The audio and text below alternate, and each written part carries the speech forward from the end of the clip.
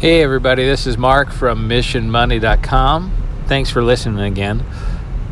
I'm just going to speak a little bit more about a podcast that I did last week, and it was about changing the radio station in your head.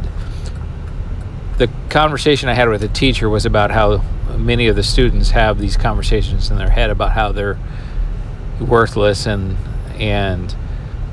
they won't amount to anything, and those kids just keep hearing that in their head.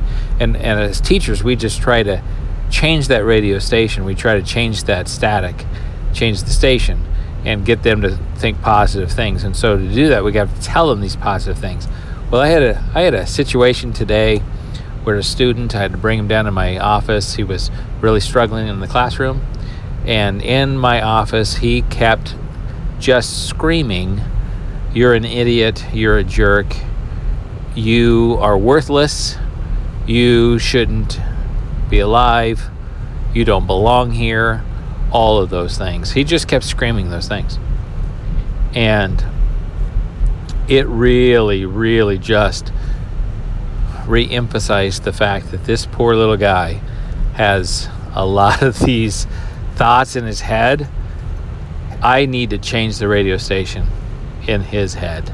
I have to change that station because he is on the wrong station.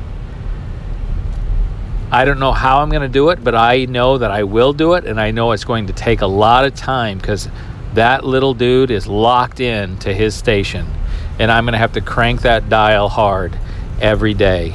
And so I'm asking you guys, as you work with your students, crank that dial hard every day. Change that radio station in their head, because it will be worth it in the end, and you will see the difference that you make. So don't give up, because I won't give up either. Thanks for listening, and we'll talk with you soon. Bye-bye.